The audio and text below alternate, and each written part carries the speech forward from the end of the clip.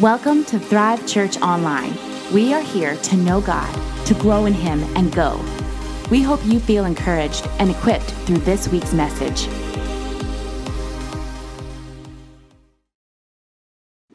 Man, I'm excited to be here this morning. More excited that you're here. Most excited that God's here. Because I see Him already changing hearts and lives. So we're in a series. This is the last Sunday of it. We're in a series called Crazy Prayers. And, praise would be great too. Yeah. Crazy Prayers. And it was a series we started, and we just said, hey, man, that sometimes God wants us to believe for more than what we're used to. Then second week we talked about fan the flame, that God puts an ember of faith inside of us and that we have to blow on that ember for it to become a fire. What you don't tend to dies. If you don't tend to your faith, it'll die. If you don't tend to crazy prayers, it'll die. And then we talked about, hey, that there's two kinds of doubt. There's a heart doubt and head doubt. Head doubt is natural. It's the battlefield of the mind, Joyce Meyer book. That you battle in your mind, but not in your heart. That when you doubt in your heart is a different place than in your mind.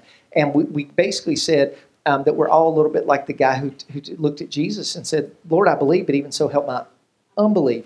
That was a head thing that the guy was wrestling with, not a heart thing. And then last week, we talked about the fact that faith is an action word, that faith without works, Paul said, is dead.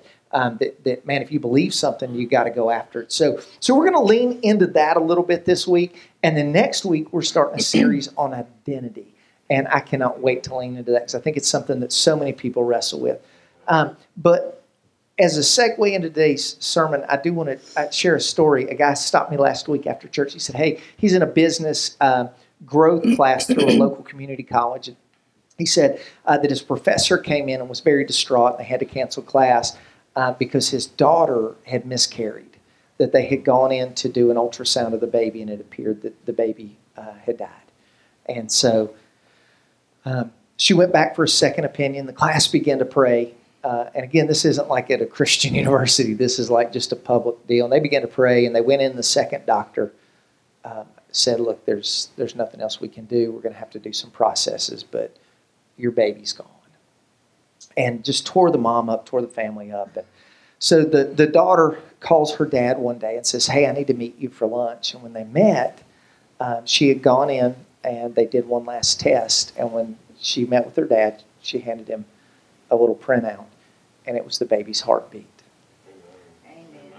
The baby is alive and well and growing. Now, here's the thing. That's a crazy prayer.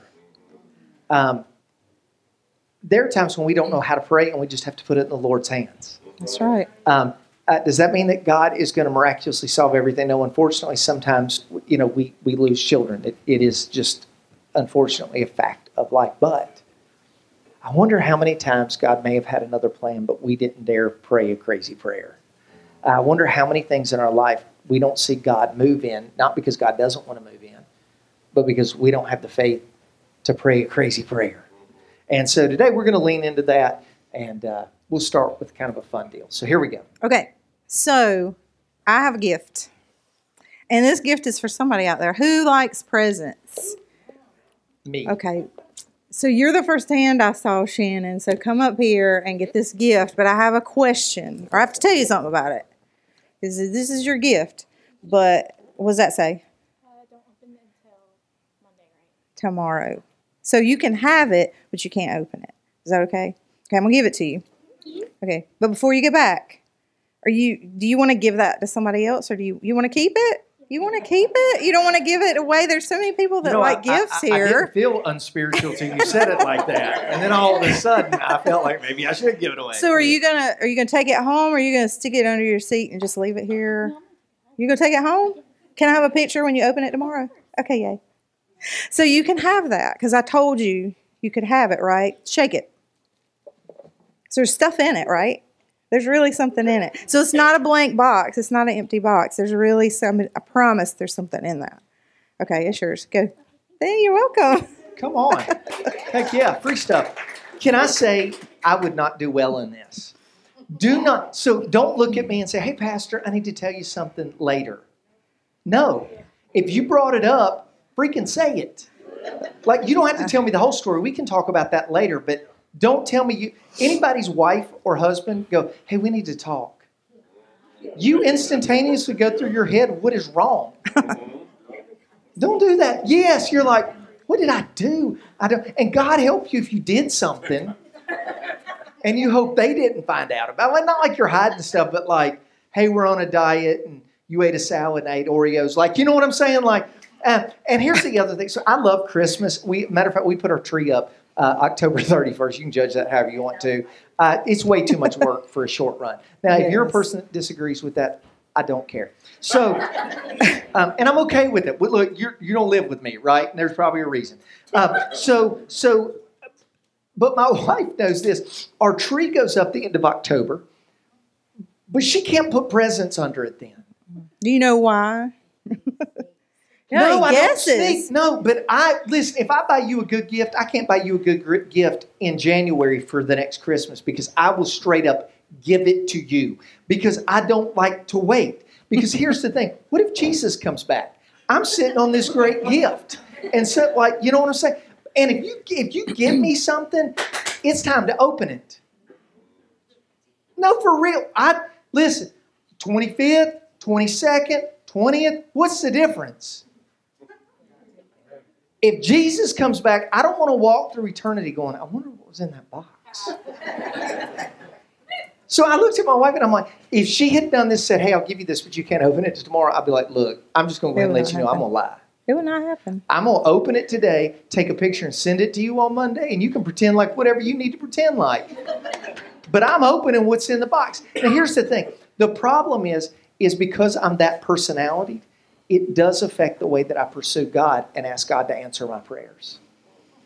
Not always for the best, but I expect God to give me my present when I want it, how I want it, and what I wanted, exactly the way I prayed, forgetting that He's the God of the universe who holds time, space, and perfection in the palm of His hand. Mm-hmm. So it does affect the way you open the gifts that He has for you. That's right. And His promises are gifts. They're gifts to us. They're promises that He told us we could have. So they're ours. Sometimes we can open them right away and we see the fruition of it. And sometimes we have to wait until He says we can open them. And sometimes we have to go through seasons to get to that promise. But just like she's holding that box right now, there's evidence that there's a promise, that there's a gift, but she hasn't seen the proof of it yet because it hasn't been revealed to her. So we always have to remember there's evidence before there's ever proof. Absolutely. So we're going to use 3 examples, biblical story examples that you've probably heard before, to talk about people who pursued their promises and what kind of the steps were that they went through. And we're going to go all the way back to Genesis. Because it's 4 chapters, I'm not going to put that up except for a reference so you can write that down if you're a note taker. But we're going to talk about Noah and the challenges that Noah had to find his promise. So basically, if you remember the story, I'm going to paraphrase it, but the world had become so filthy and corrupt that God decided that He was going to have to destroy mankind. He was going to have to wipe it. And the Bible even says, I'm going to blot mankind from the earth. So He wipes out man. He wipes out all the things of the earth, everything that crawled, everything that creeped, all the animals, all the birds of the air. Gone. He's like, I've got to get rid of it and start over. And there was only one man, only one person that He found favor with, and that was Noah, because Noah was a godly man and he followed the Lord. And so God said, I'm going to recreate humanity through Noah, but first I have to wipe them out. So anyway, He tells Noah, He's like, I need you to go build this ark. And so Noah's like, okay, God, what's an ark? What is that? And He said, well, it's going to rain. And Noah's like, okay, what's rain? Because from that point, everything had been watered from the springs of the earth. So He said, well, I'm going to destroy the world, basically. And He said, I am going to burst forth all the fountains of the earth, and the heavens are going to open up, and water is going to fall, basically rain. So you got to think, like, what is going through Noah's mind at this time? Because God says it's going to do something I've never heard of before, never seen. Nobody in history knew what it was. He's asking me to build an ark, which I know what a boat is to go fishing in the water, but I don't understand this thing that's going to be the size of a football field based on the instructions God gave him, right? So the rain, there was doubt in his mind about what is rain. He had to really trust God. It's just like, if God tells you something that you're familiar with and you can go, hey, yeah, I've heard of that. I know what that is. But, something you've never heard of and you're stepping out into something that, could make a fool of you, basically. Yeah. Also, he didn't know how to build an ark. God gave him these instructions and the type of stuff to do, but he's probably thinking, I'm not a carpenter. I don't know. Am I going to do it right? Am I good? Is it going to be good enough? Is it actually going to be waterproof? Is it going to float when the water starts to come? He had to ask those questions. And then to me, one of the craziest things would have been all those mean people that had become so terrible were going to be making fun of him the whole time. Like thinking he's an idiot, going, why are you doing this? This is so ridiculous. You just look like a foolish person making this thing. So his character was under attack. Have you ever been called to something that everybody around you is like, that is the dumbest thing I've ever heard? And your character becomes under attack. And then you think, am I really hearing from God? Is this really a promise from God or not? And I think that's the thing that all of us face. If you're gonna go to a next place with God, first of all, doubt is part of it. It's the way the enemy gets you off your game, is to get you to doubt what he told you, doubt the promises of God. Because here's the thing, days are long, but years are short. It's easy to get off your game when you begin to listen to those seeds of doubt. And here's the thing, anytime God calls you to something, you're going to feel inadequate. Mm-hmm. Because if you were adequate, you don't need God. Right.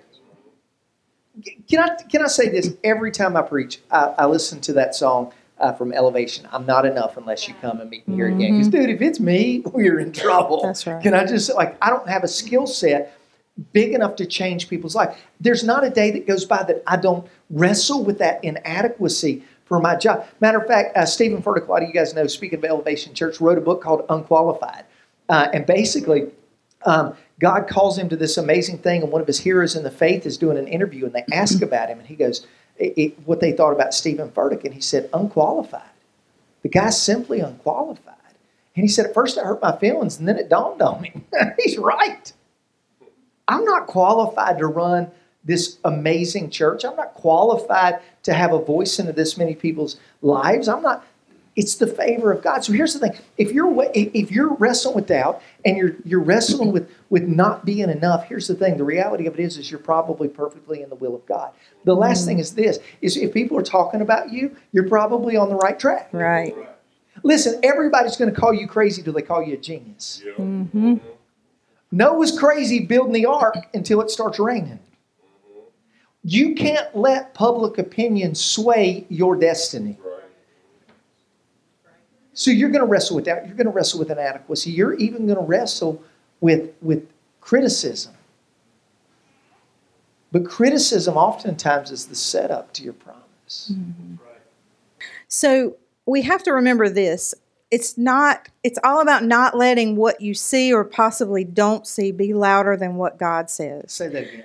It's not letting what you see or don't see be louder than what God has said. Absolutely. So, and it's kind of crazy. Like if Noah was such a great guy, think about the things when that flood started and those people were drowning. I mean, if Noah was good in his heart, how hard was it? Because God locked the door. He locked them into the door. They could not open it until God let them open it. And those people are drowning. He had to think, God, is this right? Like, how could you let this happen? And the flood was actually a disaster that he had to go through to get to his promise. Come on. He didn't just get in the boat and then everything was okay. There was a process to it. And we have to remember that God's promise is greater than proof. You have to remember that you have to trust, not look for signs, because we all like to look for signs. We all want a sign. We all want to go, hey, God, show me this, or like some kind of magical thing. Like if this happens, then God, I know it's you. And sometimes that's true, but that's not trusting God. That's trusting your own sight and your own senses to tell you what's the promise and what's not. Go ahead and do the last one, then I'm going to circle back. Okay. So because he kept pressing through these challenges, he avoided the crush. And that's where all these outside forces, and I know if you've ever walked through anything, these outside forces will press you like a tin can, and they will crush your promise if you let them. It's so important not to let those forces crush you. It is impossible to get to a promise without going through a problem. It is impossible to get to a promise without going through a problem. We all want the promise, we just don't want the problems. But if you read the Bible, every great move that God ever did came with a problem. Hey, I want to prove that I'm God. I'm going to call down fire from heaven. Yay! Forgetting that there's 150 or 250 or whatever the prophets of Baal were there. And then as soon as we get done, I got to kill them. Yay! But now Jezebel's trying to kill me. Like, when does it end, God? Yes. And you know God's answer? It don't. I'm going to take you from promise to problem, to promise, to problem, to promise, to problem, to promise, to problem. But God, I'm tired. Oh, okay. I'm going to take you to a promise, to a problem, to... And it doesn't end. Scripture says that rain falls on the just and the unjust. We all get wet. We all got stuff falling on our head and in our lives. The question is, how are you going to get through it? I think the answer to that. We think the answer to that. It's crazy prayers. Believing God that even in the problem, that the promise is right around the corner. Even if it takes a while for it to develop. Some of my greatest promises have been answered through the process of my greatest pains.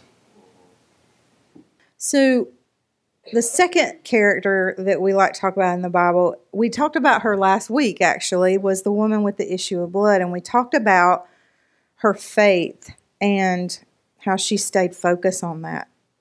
So she believed that she would be healed if she could just touch the garment of Jesus, the hem. It's the hem of his garment. So like, she didn't even want to like grab him. She just wanted to like feel the anointing come out of him to heal her body. So she had her mindset before she ever set forth after this promise. She had her mindset. She had her faith going. She was ready for it. So I'm going to read Mark 5:25 and 26.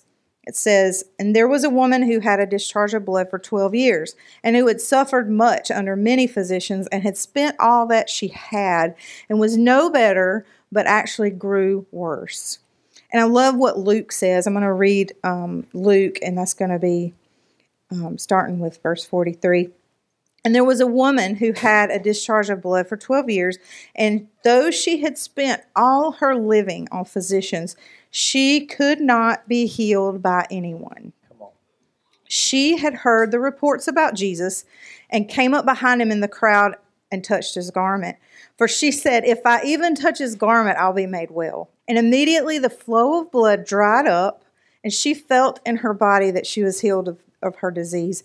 And Jesus, perceiving in himself that power had gone out from him, immediately turned about in the crowd and said, 'Who touched my garment?' And the disciples said to him, 'You see this crowd pressing around you, and yet you say, "Who touched me?" And he looked around to see who had done it. But the woman, knowing what had happened to her, came in fear and trembling and fell down before him and told him the whole truth. And he said to her, 'Daughter, your faith has made you well. Go in peace and be healed of your disease.'" So remember this. Crazy prayers always precede crazy faith. Right. You have to have the faith to follow it through. You have to do that. This lady could not be fixed by doctors. She was desperate. Desperation was all around her. Have you ever had something wrong and nobody knows what's wrong? You know, you've gone to doctor after doctor after doctor. I've had this happen in my life before. You can't figure it out. The doctors don't know what's going on, but yet you know inside your body something is not right and it needs to be fixed. That's a desperate place, if you've ever been to that place. And she spent all of her money. It says she spent her entire living. So every dollar that she made, she put into being well and could not find it. And so she's not only physically broken, but she is financially broken. And then the craziest part to me in this crazy prayer is that she put her own life at risk to even go into the town. Her presence in the town in her unclean condition under Judaic law was illegal, and she could have been stoned to death for even being there, much less touching someone, especially Jesus, as he passed through. So she was so desperate and so broken, she was willing to go through the danger, because there's always a cycle to your promise. You get your promise, you have to walk through a season before the promise becomes a reality. Absolutely. And I think here's the question. If you're here, are you in a desperate season? The reality of it is this. I had some folks come up to me and they're like, Pastor, I don't have a crazy prayer to pray. And I'm like, then your praise should be ridiculous. Right. Because you're in a good season. But here's what I know about life. Next season's coming. Look, I love summer. My wife sees one leaf change and she's like, yay! And I'm like, no. This year we got a little bit of runway with fall. Can I get a hallelujah? My wife's told me this one time. She's like, I love living in North Carolina because we get 4 seasons. I'm like, where have you been? We ain't the same North Carolina. Because usually it goes summer to Siberia. There's no fall here. And I'm not built for cold. I'm just saying, I don't like it. I don't embrace it. I complain about it. Here's the thing. If you're in a good season, you need to be rejoicing. But here's also what I know, that the season will change eventually. Yeah. I'm not trying to be down, but what I am saying is this lady got to a point of desperation. You're either desperate now or you'll be desperate in the future. You'll be desperate relationally, financially, physically, emotionally, spiritually. That you will hit a point where you are crying out to God. Here's the other thing that I know is that in that desperation, you will become broken. Yes. Because here's the reality that in order for God to grow you into what He needs to grow you into, sometimes we have to be broken in the places of our life that we don't like to be broken. Mm-hmm. And then the last thing is this, is that being desperate and being broken makes you dangerous. Because people that are desperate and broken don't have anything to lose. Right. And they're willing to risk it all. That's right. Crazy prayers comes out of a place of brokenness and desperation because the only thing that you have, the only resource that you have, the only breakthrough that you can find comes from doing what nobody else is willing to do. To go places nobody's willing to go so that God can hear a prayer of a daughter or a son. Here's the thing. Nobody ever touched Jesus when Jesus didn't touch him back. Here's the reality. You can still touch Jesus while not physically, spiritually. And you've never reached out to God, but He doesn't reach back.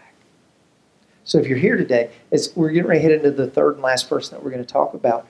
But if you're wrestling with the tension of the stories you hear, it could be because you're set up to pray a crazy prayer and see God do something that you never even thought possible. That's right. Let's keep going. That's right. So in 2 Kings, there was a woman from Shunem. She's called the Shunammite woman. And this is probably one of my favorite stories. I think this is truly a compelling example of pursuit of a promise through the midst of probably one of the hardest challenges that I as a mom could ever imagine. So I'm going to read this scripture. It starts in verse 8. 2 Kings 4, verse 8 says, One day Elisha went on to Shunem, where a wealthy woman lived, who urged him to eat some food. So whenever he passed that way, he would turn there to eat food. And she said to her husband, Behold, now I know that this is a holy man of God who is continually passing our way. Let us make a small room on the roof with walls and put there for him a bed, a table, a chair, and a lamp, so that whenever he comes to us, he can go in there. Let me just say this. If God is going to do something in your life, you have to make room for it. Mm-hmm. If God's got a promise, you've got to make room for the promise. Right. You can't store up all your fear, doubt, and unbelief and then have enough room for God to come and settle in the room that you want your promise to live in. So today, it may be part of your breakthrough, part of your transition from that pressing season to the season of promise is making room for what you're asking God for. Keep going. Verse 11 says, One day he came there, and he turned into the chamber, and he rested there. And he said to Gehazi, his servant, Call the Shunammite. When he called her, she stood before him, and he said to him, "Now say to her, see, you've taken all this trouble for us, so what is to be done for you? Would you have a word spoken on your behalf to the king or to the commander of the army?"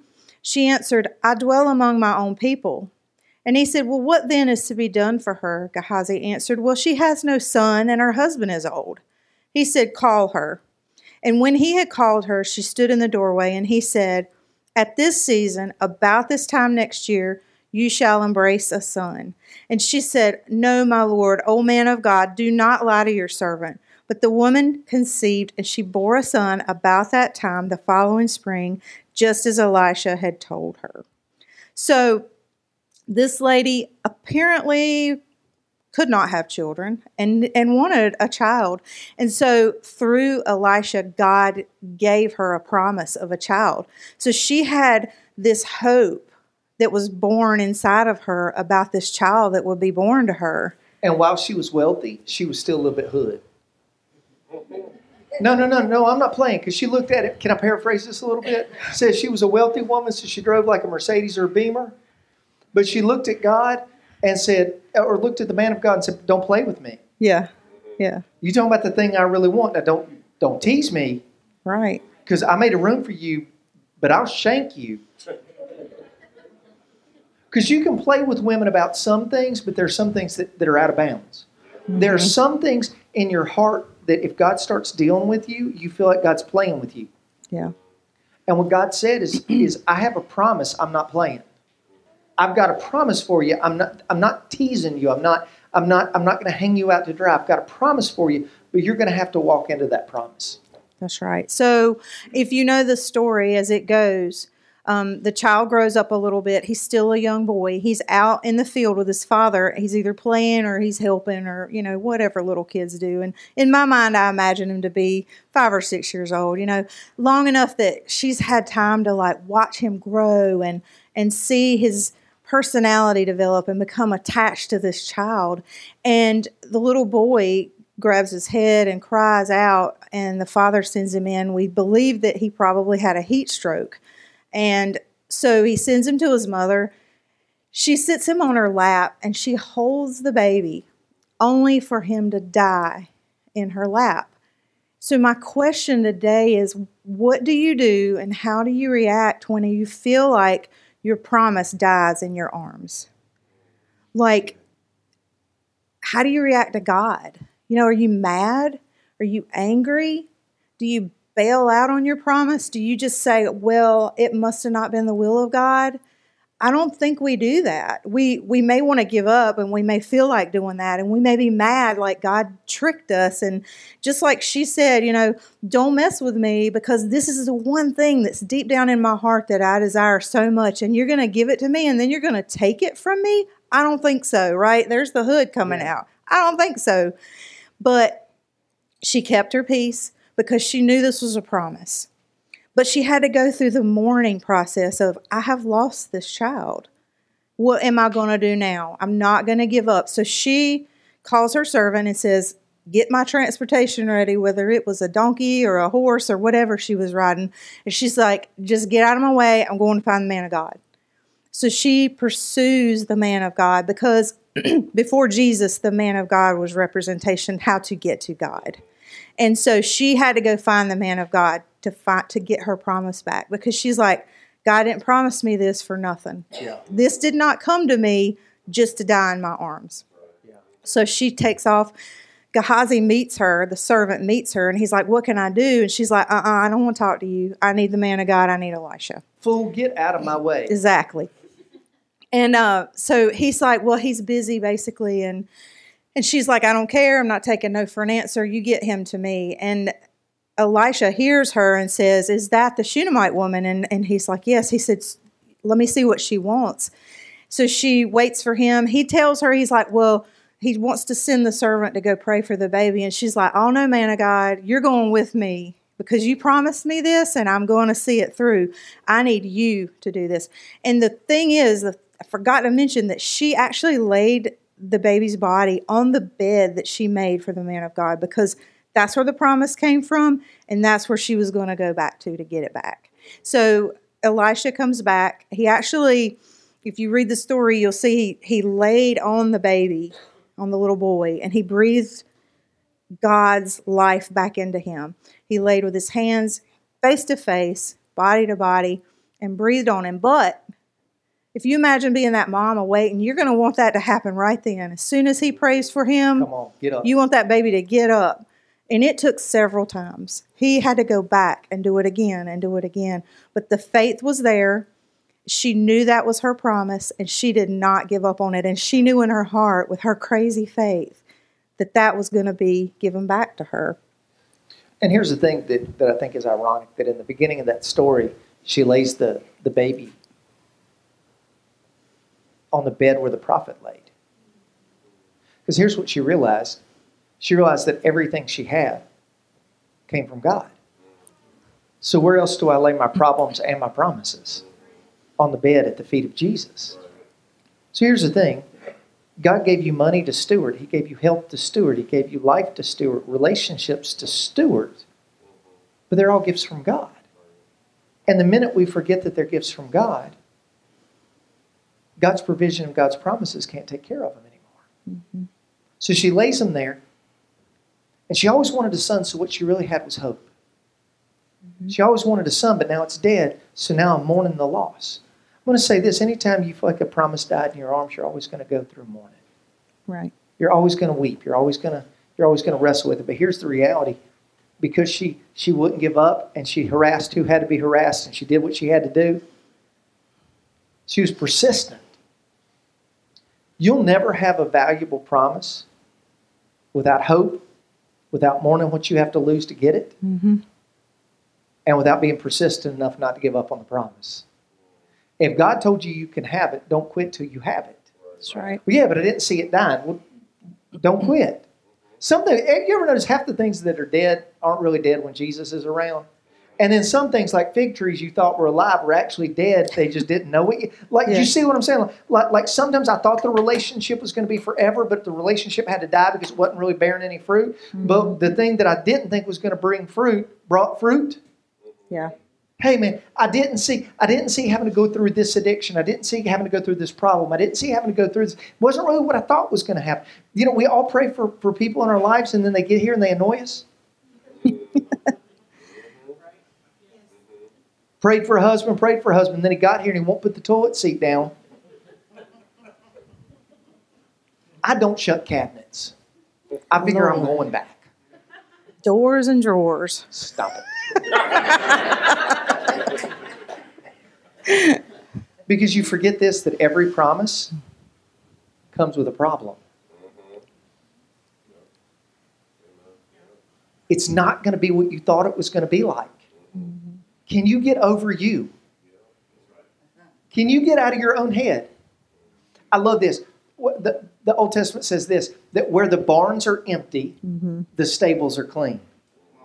If you're going to have promises, if you're going to have full stables, you're going to shovel crap. Because every promise comes with a problem.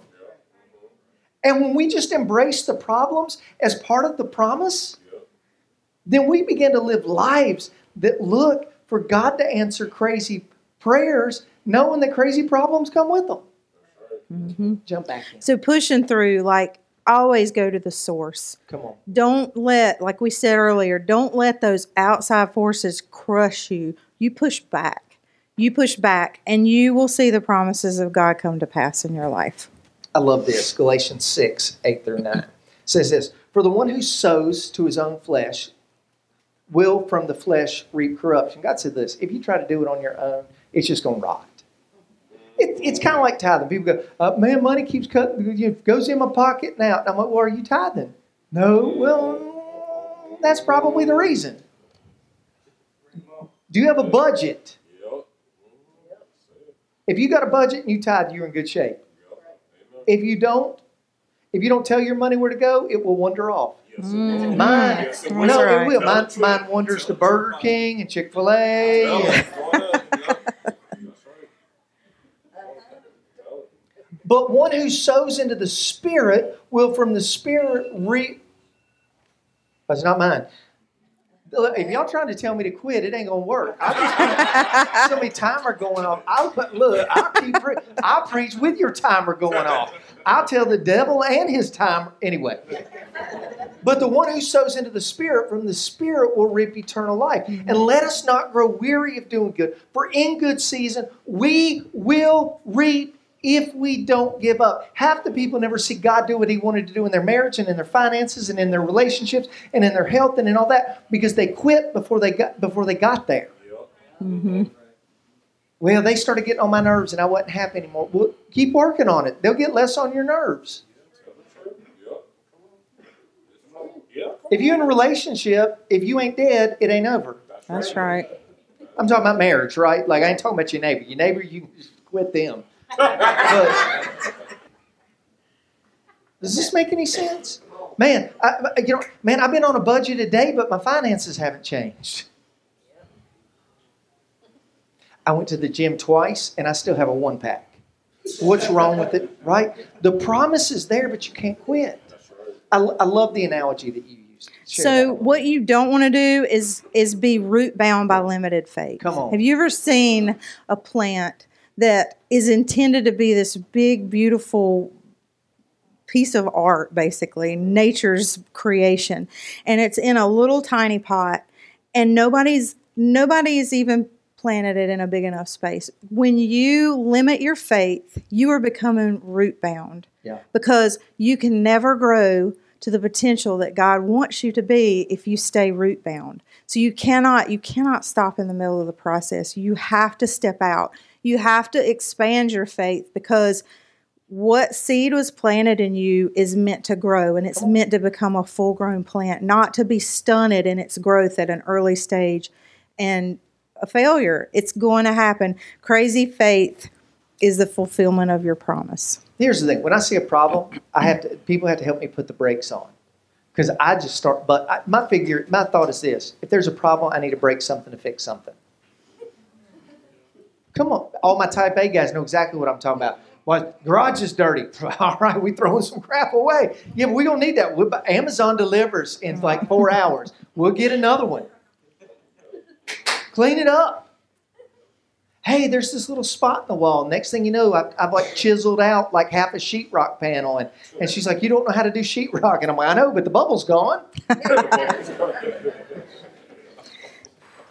Let me ask you a question. What if you did that? Some people right now, like I got guys over here going, dude, I did that. Just stop. She wasn't mad anymore.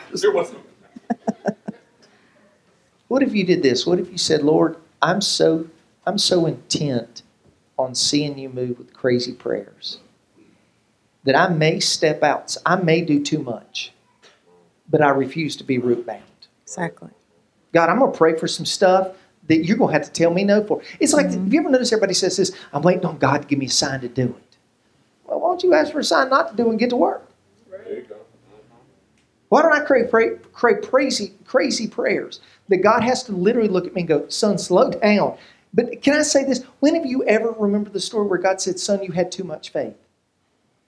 Daughter, you had too much faith. You believed me for too much. No, we actually see the contrary where God says, you have not because you didn't ask me. The refrigerator was full and you went hungry because you were too proud to come to me and trust me for a sandwich.